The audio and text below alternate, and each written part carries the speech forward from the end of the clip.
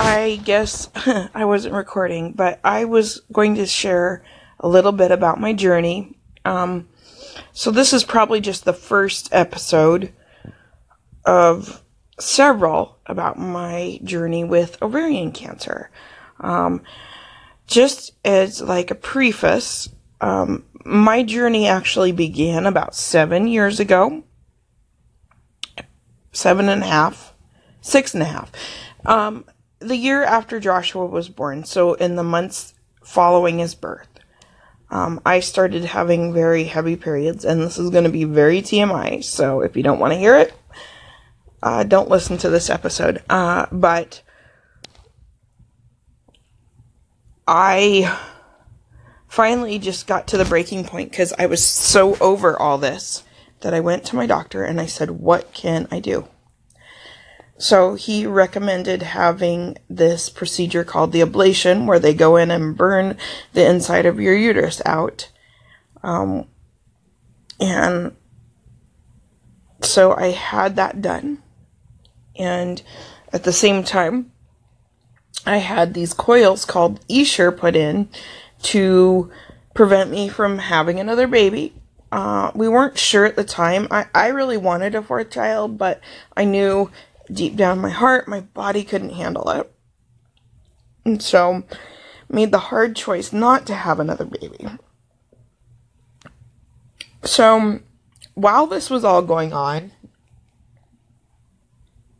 I just kind of, I was like, well, we'll see what happens here. So, he started praying, and I went through this process, and it was really scary. And I remember that morning of surgery, a friend came and prayed with me, and just really amazing times. And so I finally had the relief. I still had a little bit of spotting for, the year or two after that. Then I started to get regular periods again, and that continued until maybe a year ago last summer when I just started bleeding, and I bled for like 4 months. And it was the most miserable thing I'd been through. It was keeping me in my house. It was not freedom. It was just like your body was being held hostage by this monster called your period for months on end. And I said, something is so desperately wrong. And I was scared. There was something that I was looking forward to all summer in 2016. And that was going to Warped Tour and finally getting to see my favorite band, We the Kings. That was pretty much my whole focus of the summer. I took my 2 daughters and we went to see the band and we went to Warped Tour, and it was a crazy experience. I could even do a whole podcast about that, but it was really scary.